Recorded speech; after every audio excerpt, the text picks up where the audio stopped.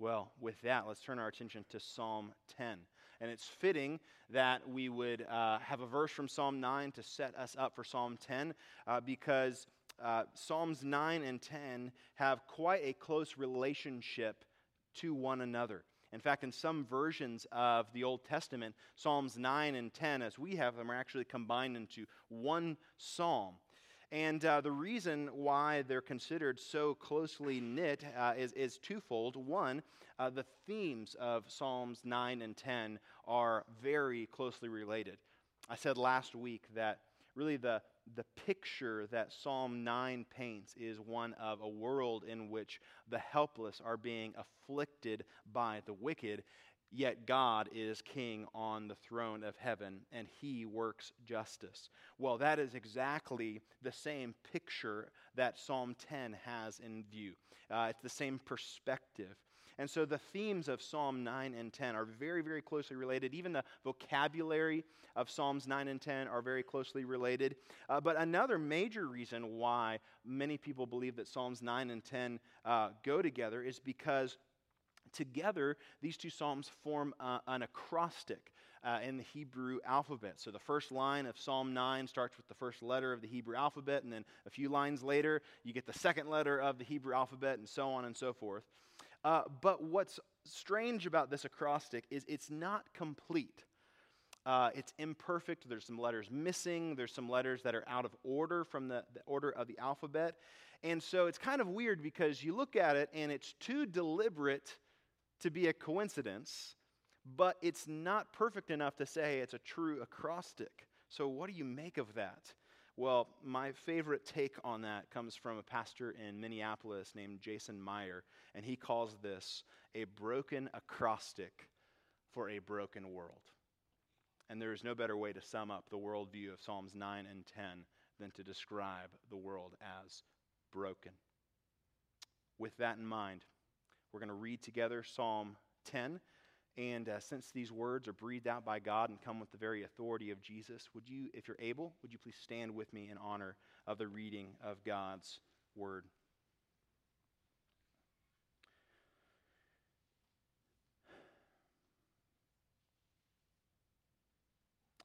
Why, O Lord, do you stand far away?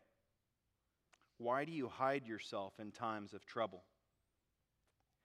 In arrogance, the wicked hotly pursue the poor. Let them be caught in the schemes that they have devised.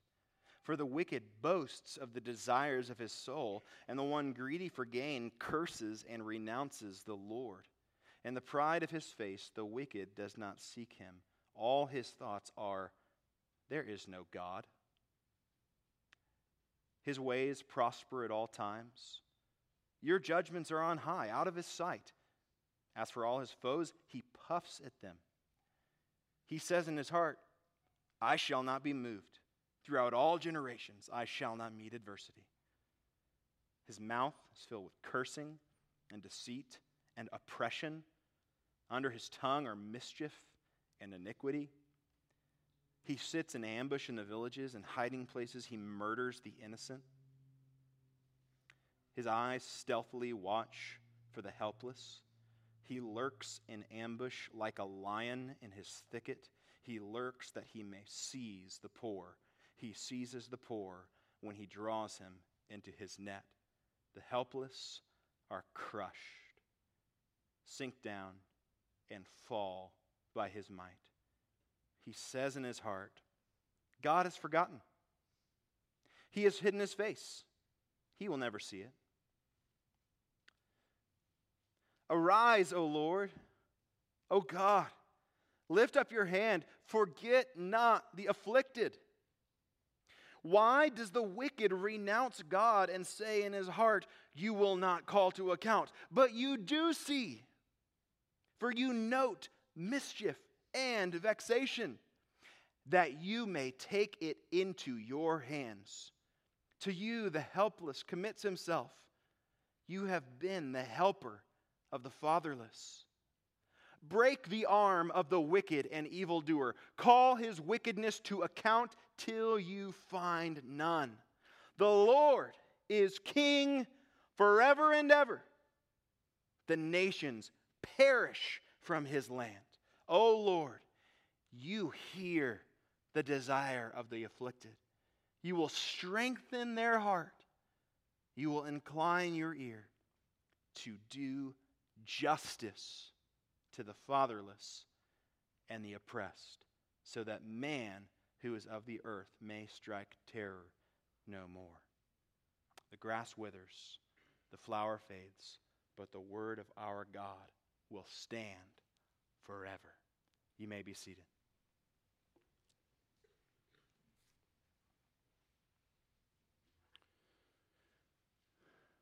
Well, it has been a heavy week.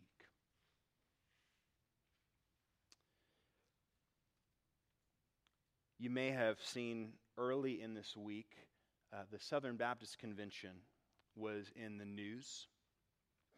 Last year at the annual meeting of the Southern Baptist Convention, the messengers of the churches commissioned a task force, a sexual abuse task force, to hire a third-party investigation into mishandling of sexual abuse cases on the part of the executive committee of the Southern Baptist Convention. And this last Sunday, that task force released to the public the findings of this third-party investigation, and what they found was horrifying.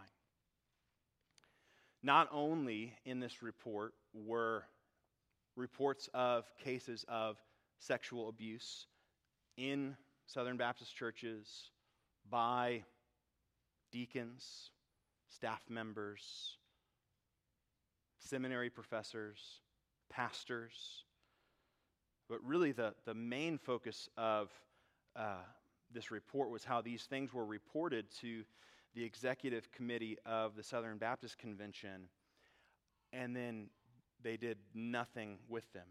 And in many cases, church staff members who were guilty of sexual abuse in one church left and went across the country to another church.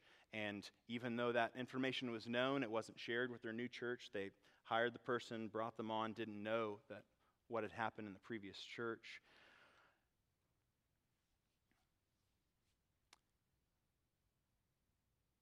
And then, of course, this week we all were devastated as we saw what unfolded in Uvalde, Robb Elementary School.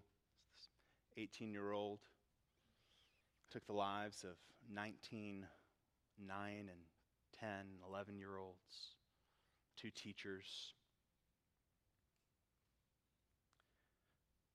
We've seen on full display this week the evil in our world, the darkness in our world. And there's a truth that we have to come to terms with in the face of this evil and wickedness and darkness that we see on display. There is a sovereign and all-powerful God on the throne of heaven, and he didn't stop it.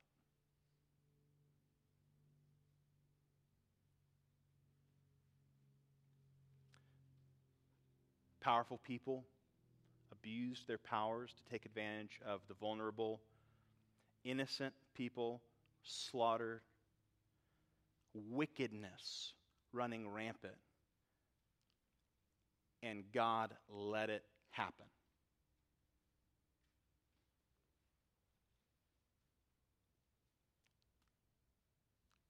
What do you do with that? What do we do with the reality that God has all power in heaven and on earth, and yet evil still persists? Wickedness still is allowed to happen. Well, in God's providence, he has brought us to Psalm 10, which deals precisely with that question and that issue. The bottom line, central truth that Psalm 10 points us to in the face of the evil we see in this world, in the face of the wickedness that seems to run rampant. The central truth is that God will repay wickedness done against the helpless. God will repay wickedness done against the helpless. As we see this truth unfold and walk through this psalm verse by verse, we're going to ultimately see 4 ways that we are to respond to this truth, 4 ways we are to respond to the evil in our world. And as we walk through this text, we're going to see that David has laid it out in 2 sections. In verses 1 through 11, we'll see a lament over the arrogant evil. And in verses 12 through 18, we'll see a prayer to the righteous God. First, a lament over the arrogant evil. Look with me at verse 1 as David begins this psalm with this gut-wrenching question. Why, O Lord, do you stand far away? Why do you hide yourself in times of trouble? Back in Psalm 9 and verse 9, David identified Yahweh as a stronghold for the oppressed, a stronghold in times of trouble. But now this God who is a stronghold in times of trouble seems to be hiding himself in these times of trouble in verse 1. Trouble is near and God seems to be far. And so David laments this trouble around him, starting in verse 2, as he says, "In arrogance the wicked hotly pursue the poor. Let them be caught in the schemes that they have devised." David describes these wicked as arrogant, and he'll go on in the rest of the psalm to explain what that means and what that looks like. But he describes how these arrogant wicked hunt down the vulnerable. And so his prayer right out of the gate is that their schemes would backfire. Remember what we saw back in Psalm 9 and verses 15 and 16. The nations have sunk in the pit that they made, and the net that they hid, their own foot has been caught. The Lord has made himself known. He has executed judgment. The wicked are snared in the work of their own hands. We saw in Psalm 9 that one of the ways that God brings judgment on the wicked is by letting them fall in their own trap, by letting them self-sabotage. And that's what David's prayer is here as he sees the wicked hunting down the vulnerable. He prays that their schemes would backfire. He goes on in verse 3, "For the wicked boasts of the desires of his soul, and the one greedy for gain curses and renounces the Lord." So the arrogance of the wicked involves boasting about what he wants. This is the way I want it, and I'm going to get it. This is the way I want it, and I'm going to make it happen, and I'm willing to do anything to anybody to make this happen, to get what I want. He boasts in what he wants. In the first line of verse 3, we see that the wicked boasts of the desire of his soul. And on the second line, the phrase is very similar. If you look at if you have an ESV, you might see a footnote on that line. The phrase literally is, "He blesses the one greedy for gain." So these are both describing in different words the same idea, boasting of what he wants, blessing the one greedy for gain. It's this idea of glorifying selfish desires, glorifying what he wants. And what is it that the wicked wants? What is it that he desires? Not God, not Yahweh. Look at verse 4. "In the pride of his face, the wicked does not seek him. All his thoughts are, there is no God." He wants what he wants, and what he wants is not God. Verse 3 says he renounces the Lord. And here, in all of his schemes, it says there is no God. We saw a couple weeks ago in Psalm 14, verse 1, that to say in the heart, there is no God, is the essence of foolishness. And here in Psalm 10:4, we see that to say there is no God is the essence of arrogance. One of the defining characteristics of wickedness is disregard for God. I'm going to do what I want to do, and God is not going to stop me. Then look at verse 5. His ways prosper at all times. Your judgments are on high, out of his sight. As for all his foes, he puffs at them. So look at the progression from verses 2 through 4 of arrogance, boasts, pride. There is this pride and arrogance that the wicked have. And in verse 5 then, that arrogance is only fueled by the success that the wicked enjoy. He prospers at all times. And it seems that there's no one in heaven or earth that is going to stop him. God's judgments are out of mind, out of sight. And anyone in his way that he thinks would stop at, he's so confident that he's going to succeed, he scoffs at those who would stop him. And look at verse 6. The boasting continues. He says in his heart, I shall not be moved. Throughout all generations, I shall not meet adversity. The wicked says, I'm unstoppable. I'm immovable. I'm going to do what I want to do, and I am never going to be slowed down. We see more of how the wicked uses his mouth in verse 7. His mouth is filled with cursing and deceit and oppression. Under his tongue are mischief and iniquity. His words are harsh, deceptive. Just what he says leads to the oppression of others. Just as an illustration of how words can be oppressive.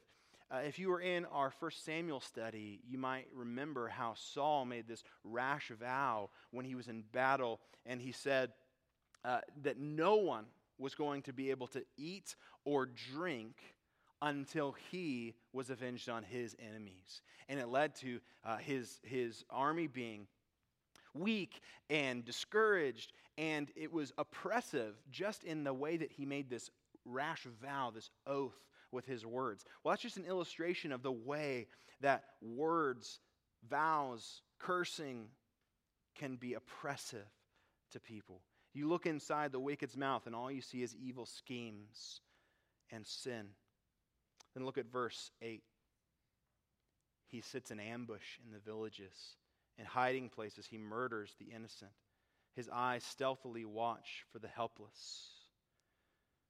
See here the wicked as a predator. He uses stealth and deception to cloak what he's doing. He stalks his prey and devours when the time is right. Verse 9, he lurks in ambush like a lion in his thicket. He lurks that he may seize the poor. He seizes the poor when he draws him into his net. The wicked traps the vulnerable, captures them to take advantage, to get what he wants. Verse 10, the helpless are crushed, sink down, and fall by his might. So you have the strong on the one hand, the helpless on the other hand, and the strong stalks and ambushes and traps, and the helpless are crushed and trampled on, and they fall. The wicked abuses his position of power to take advantage of the powerless and to indulge his own sinful desires. And what does he think about God in all of this? Verse 11, he says in his heart, God has forgotten. He has hidden his face. He will never see it. The wicked pursues his own desires, takes advantage of whoever he wants to get what he wants, and all the while he doesn't believe anyone, including God, is going to hold him accountable. He's gotten away with it so far, and it looks like it's going to stay that way. Well, I began by saying that the Bible shows clearly God will repay wickedness done against the helpless. But how do we respond when verses 1 through 11 are what we see when we look out in the world? How do we respond in the meantime in light of the truth? Well, I want to give us 4 responses, but we're going to look at just 2 for now, and we'll look at 2 at the end of this psalm. How do we respond to this? First of all, lament evil. Lament evil.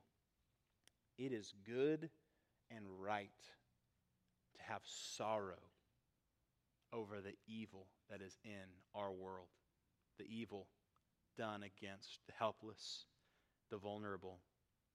And I want you to notice 2 aspects of David's lament in this psalm. First, David acknowledges God. He writes this psalm to God. He says, "Why, O Lord?" He acknowledges God in his sorrow over the wicked. And he's not just complaining. He is taking his sorrow and his grief to God.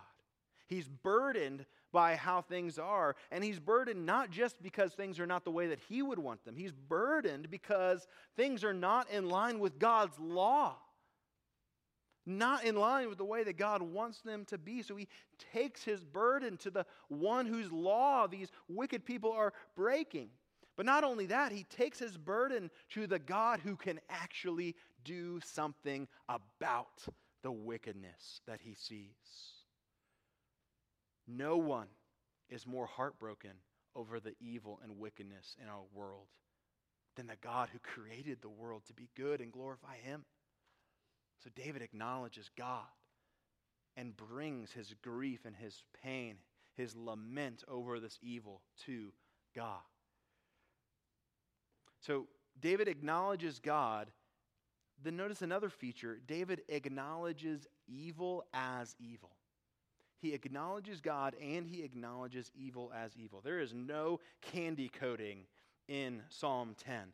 I mean, he describes this as wicked, arrogant. He's the word schemes, deceit, mischief, iniquity, oppression. David recognizes the wickedness of the evil that he sees. He is honest about the wickedness and evil that is before him. You know, one of the things about our church that I'm really grateful for is we have a really high view of the sovereignty of God, and I'm really grateful for that. But you know, it's tempting for people like us who have a high view of the sovereignty of God to acknowledge God, like David does, but to acknowledge God in such a way that almost ignores or minimizes the wickedness of evil. Well, yeah, that tragedy happened, but God is sovereign.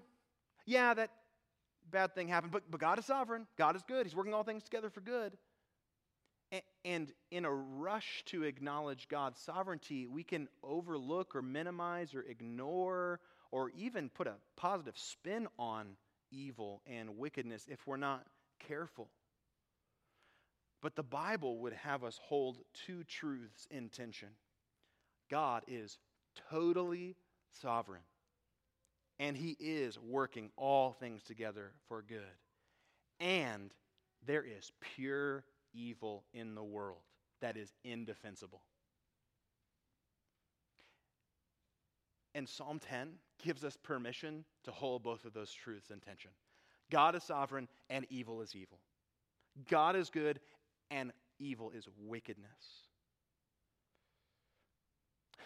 But then we come back to this question again, even as we lament and acknowledge God, acknowledge the evil in our world. What do we make of a sovereign God who tolerates wickedness in his world? Does the fact that God is sovereign over evil make God evil? No, by no means. Does the fact that God is sovereign over evil make evil good? Absolutely not. Then why does he stand far away? Why does he hide himself in times of trouble? Well, I would be foolish to suggest that the answer is simple. But let me point us to one answer that God gives about this. And it leads us to the second response. Understand the patience of God. Understand the patience of God. God is not evil, and evil is not good. God is patient. Turn with me to 2 Peter chapter 3.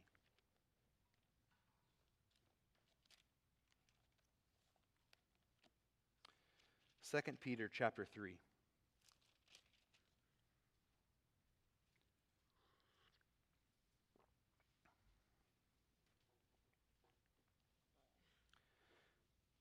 Look at verses 8 through 10.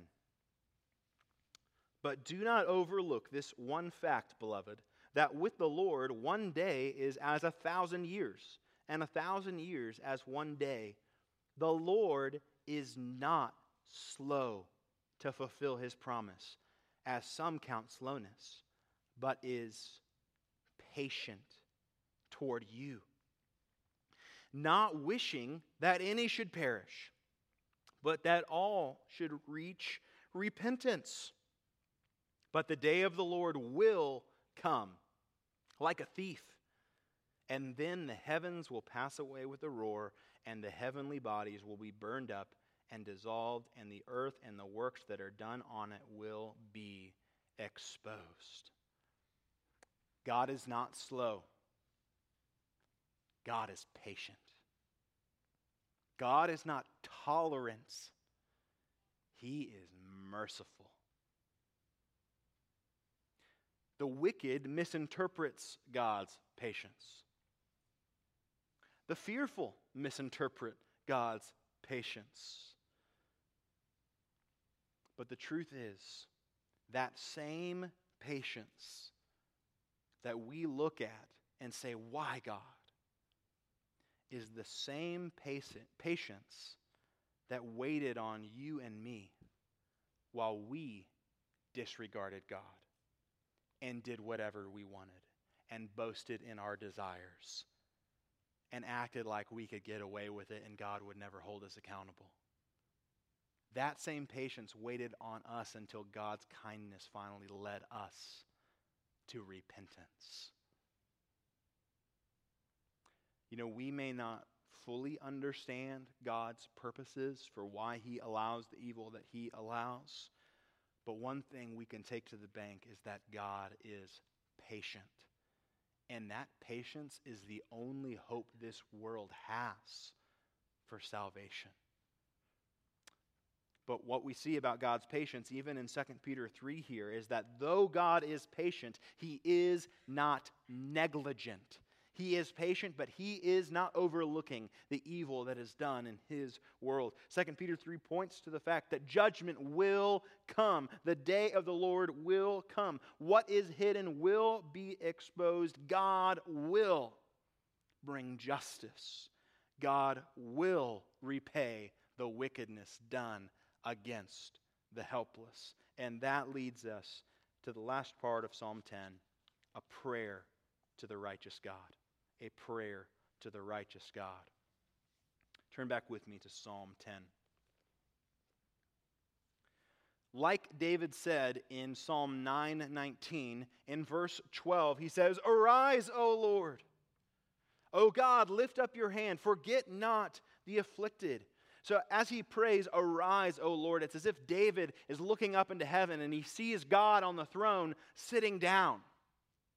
And so he looks up at the Lord sitting on his throne and he says, "Stand up. Come down here where your people are being afflicted by the arrogant, wicked, and come and do something about it." In light of the wicked's disregard for God that we saw earlier in the psalm, David says in verse 13, "Why does the wicked renounce God and say in his heart, 'You will not call to account'?" And this is not a question of sorrow, like, "Oh, why is this bad thing happening?" This is a question of outrage. Like, what do you think you're doing? How can you be so foolish? And we see that in verse 14 because he says to Yahweh, "But you do see, for you note mischief and vexation. that you may take it into your hands. To you the helpless commits himself. You have been the helper of the fatherless. God does see. However the wicked may think or feel about what he is doing and how he's getting away with it, God does see. And he doesn't just see, he takes note, David says. And it goes further. He takes note of both mischief and vexation. He takes note both of the mischief that the wicked are doing and the vexation that they are causing. He takes note of sin and suffering. There is not one little act of wickedness against the vulnerable that God has not seen and taken note of. And there is not one tear shed at the hands of the wicked that God does not know. And not only does he see, and not only does he take note, he takes it into his hands. God will act. He will act to repay the mischief of the wicked. He will act to relieve the vexation of the helpless. God will take it into his hands. He will execute judgment on the earth. So, the end of verse 14 says, the helpless commits himself to this God. Knowing the justice of God, knowing the reliability of God's judgment, the helpless commits himself to God. He gives himself fully to this God who will render judgment. He gives himself fully to the one who repays the wicked and defends the vulnerable. The helpless knows that God is just. The helpless knows God's heart. The helpless knows this is a God who is trustworthy, and so I commit myself to him. David continues his petition in verse 15. He says, break the arm of the wicked and evildoer. Call his wickedness to account till you find none.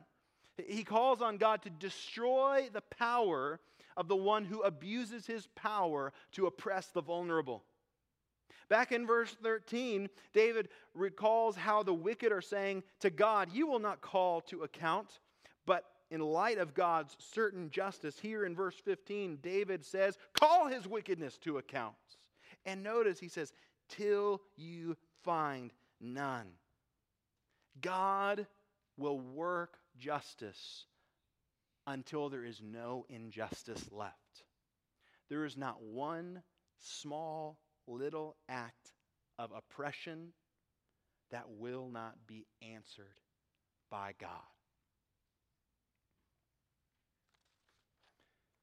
David follows up these petitions, these requests, with a reflection on who God is in verse 16. The Lord, Yahweh, is king forever and ever. The nations perish from his land. Yahweh is the king on the throne who will reign eternally. The wicked may say in verse 6, I shall not be moved. Throughout all generations I shall not meet adversity. But as Psalm 9:5 said, you have rebuked the nations. You have made the wicked perish. You have blotted out their name forever and ever. Yet Yahweh will reign as king forever and ever. Above every wicked scheme of the earth, above the powerful, above the oppressive, Yahweh sits on the throne above them all, reigning. And when every last one falls, when every plan fails, when they all perish and fall, he will still be on the throne. He will outlast them all eternally. Turn with me to Revelation 21.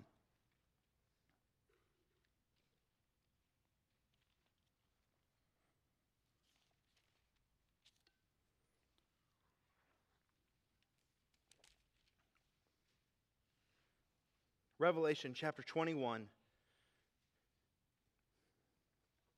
In light of what we've seen in Psalm 10 and verse 16, the Lord is king forever and ever. The nations perish from his land. Listen to Revelation 21, starting in verse 1. Then I saw a new heaven and a new earth, for the first heaven and the first earth had passed away, and the sea was no more. And I saw the holy city, New Jerusalem, coming down out of heaven from God, prepared as a bride adorned for her husband. And I heard a loud voice from the throne saying, Behold, the dwelling place of God is with man. He will dwell with them, and they will be his people, and God himself will be with them as their God. He will wipe away every tear from their eyes, and death shall be no more. Neither shall there be mourning, nor crying, nor pain anymore, for the former things have passed away. And he who was seated on the throne said, Behold, I am making all things new. Also, he said, Write this down, for these words are trustworthy and true. And he said to me, It is done. I am the Alpha and the Omega, the beginning and the end. To the thirsty I will give from the spring of the water of life without payment. The one who conquers will have this heritage, and I will be his God, and he will be my son.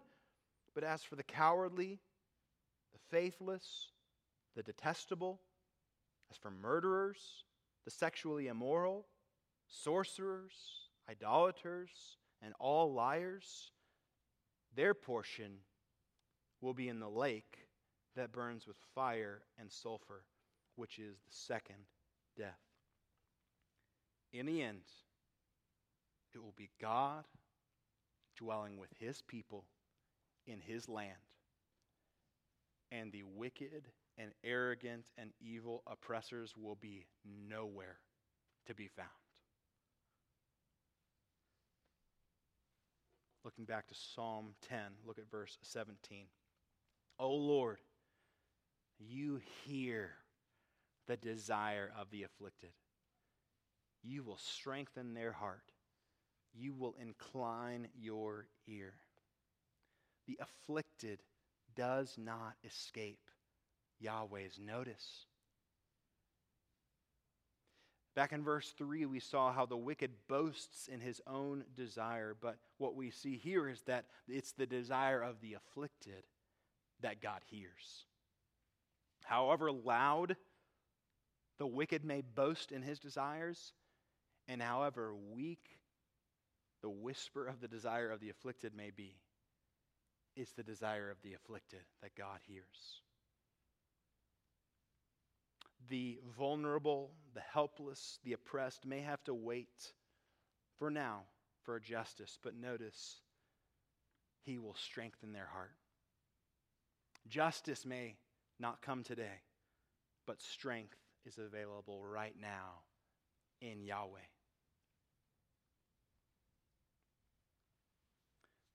Yahweh hears. He takes note. But to what end? To what end does he incline his ear toward the afflicted? Verse 18. To do justice to the fatherless and the oppressed, so that man who is of the earth may strike terror no more. God hears so he can act in justice. His justice not only repays the wicked, his justice defends the needy. In the end, no evil men will be able to terrorize the vulnerable ever again. God will repay wickedness done against the helpless. How do we respond? Lament evil. Remember, understand the patience of God. Third, commit yourself to God. Commit yourself to God. Remember, David said in verse 14, to you, the helpless, commits himself. In light of who this God is, what he will do, what his heart is, may we all commit ourselves to him in faith, entrusting ourselves to him. Because here's, as we look at the justice of God on display in Psalm 10, here's what we need to understand. every oppressor will be repaid, without exception. But only the helpless who trust Yahweh will receive the help of Yahweh. It is only the helpless and afflicted who commit themselves to Yahweh and find a refuge in Him, for whom justice will mean protection and defense. And so as we look ahead to the judgment of God, as we sit here right now in the waiting, in the patience of God that is allowing a time before final judgment, that patience is meant to lead us to something. It's meant to lead us to commit ourselves to God. It's meant to lead us to repent of our sin and trust in Him. And so as you look toward the day of judgment that is closer and closer now than it's ever been before, where will you stand? How will you stand before God on that day when He judges the living and the dead? Will you stand on your own record, on your own performance? Or will you stand having found refuge in God? May we all commit ourselves to this God. Practically speaking, what does it look like for us as we are in the waiting, as we want to trust this God in the face of wickedness and injustice around us? What does it look like practically to commit ourselves to this God? Well, turn with me to 1 Peter. We were in 2 Peter before. Turn with me to 1 Peter.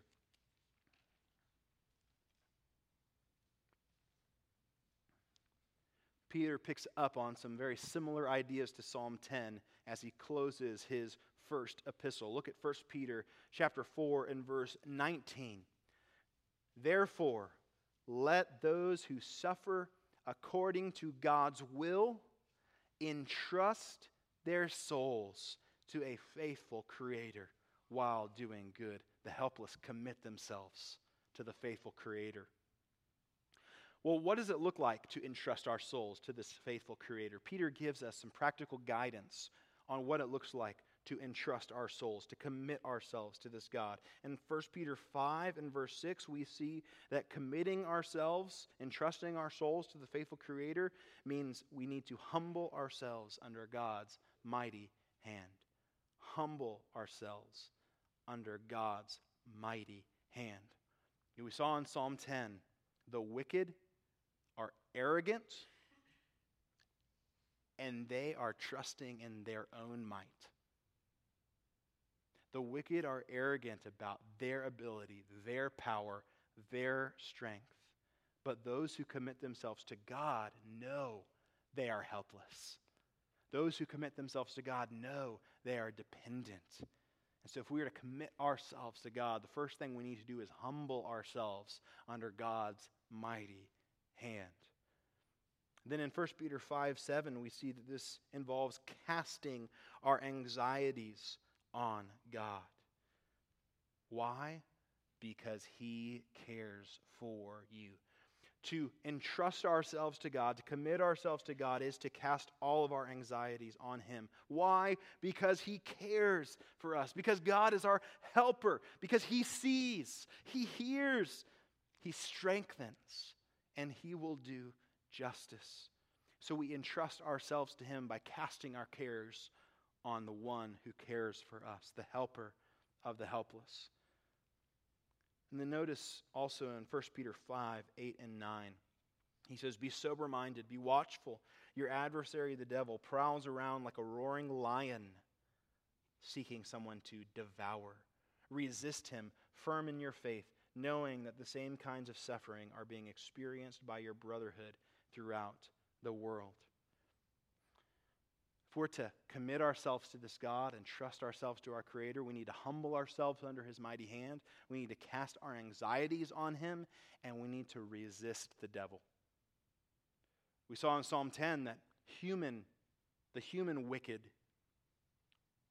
prowl around like a lion seeking to devour But we see here in 1 Peter that our greatest enemy, Satan, also prowls around like a lion, and we are to resist him.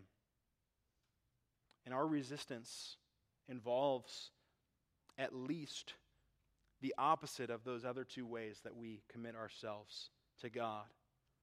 To resist the devil, we resist the temptation to overcome the wicked by our own might instead of humbling ourselves under God's mighty hand.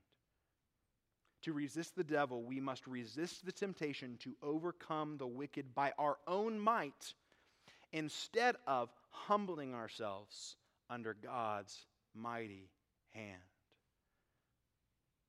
What do I mean by that? Well, let me just ask you, this week, have you been more inclined to strengthen your arsenal or humble your heart? Now, I am not against being responsible. I'm not against security. I mean, right now, I am very grateful that there are men that I am literally trusting my life to right now.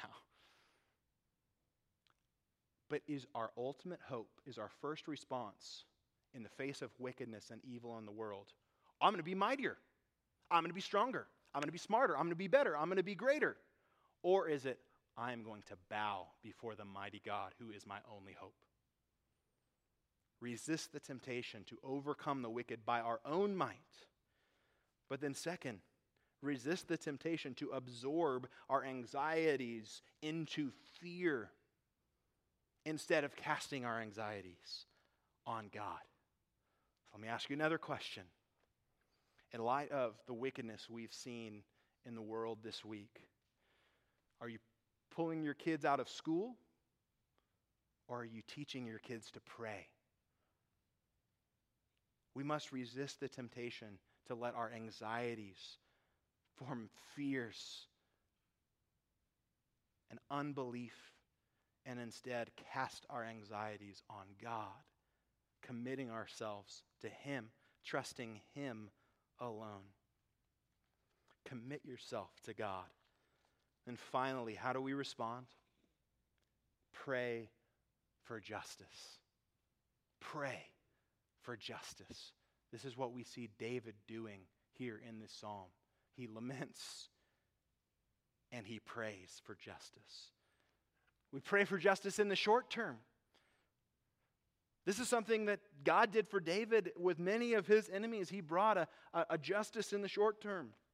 We see in Scripture that God has even right now in the short term given human governments and law enforcement as His instruments, His ministers of His justice in the world. And to see that, we don't have to leave 1 Peter. Just flip back to 1 Peter chapter 2 and verses 13 and 14. Be subject for the Lord's sake to every human institution, whether it be to the emperor as supreme or to governors as sent by him to punish those who do evil and to praise those who do good. And so we pray for justice now, even as we wait for the final day. We pray for those who are guilty to be brought to justice now. We pray for the end of oppression now. We pray and we work to see God's justice even in the world now. But ultimately, our prayer for justice sounds like this. Come, Lord Jesus. Come, Lord Jesus. Because the justice that we long for, ultimately we will not see until that day that Jesus returns to judge the living and the dead, and He reigns forever and ever, as we've seen in Psalm 10 and verse 16. We long for the day when the Lord is King forever and ever. We long for the day that we see here in 1 Peter 5. Look at verses 10 and 11. And after you have suffered a little while, the God of all grace, who has called you to His eternal glory in Christ, will Himself restore, confirm, strengthen, and establish you. To him be the dominion forever and ever. Amen. We long for the day that John sees in Revelation 11. Let's turn one last place, Revelation chapter 11.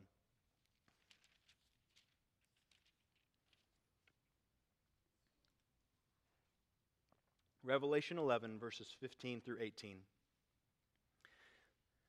Then the seventh angel blew his trumpet, and there were loud voices in heaven saying, "The kingdom of the world has become the kingdom of our Lord and of his Christ, and he shall reign forever and ever."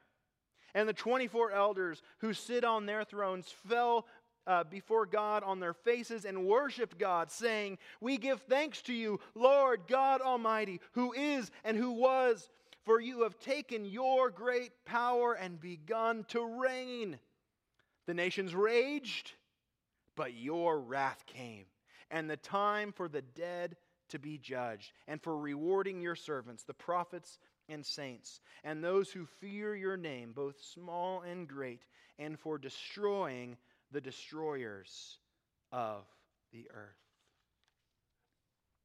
That is the day that we long for. The day when God's justice reigns on the earth forever and ever. And while we wait for that day, we lament the evil that we see in this world. We weep, we ache, we groan. But we also understand God's patience, the patience that makes it possible for even the most vile offender to truly believe and repent. And so we commit ourselves to this God who is just and merciful. We trust him with our very lives, and we pray for justice. We pray for justice in the here and now, and we pray for the Lord to hasten the day that Jesus returns. And on that day, God will repay wickedness done against the helpless. And so we pray, "Come, Lord Jesus." Well, one of the ways that we incline our hearts to pray, "Come, Lord Jesus," is through the Lord's Supper. Jesus said he would not drink again of the fruit of the vine until the day that he drinks it new with us in his Father's kingdom. Paul said that as often as we eat this bread and drink this cup, we proclaim the Lord's death until he comes. The bread represents Jesus' body broken. The cup represents Jesus' blood shed in his death. And as we partake of this bread and this cup, we remember Jesus' death. In his death, Jesus, the holy God and perfect man, took upon himself the judgment of God that we deserved for our disregard of God, that we deserved for our wickedness against God and against our fellow man. Now, because of what Jesus has done, because of his patience and kindness and grace to us in the death of Jesus, we can be forgiven of our sins. We can know God, commit ourselves to him, and find help. For apart from Christ, we are helpless. This is a meal for those who have repented and trusted in Jesus. So if you have not yet given your life to Jesus, we would ask that you please abstain from taking the Lord's Supper. Instead,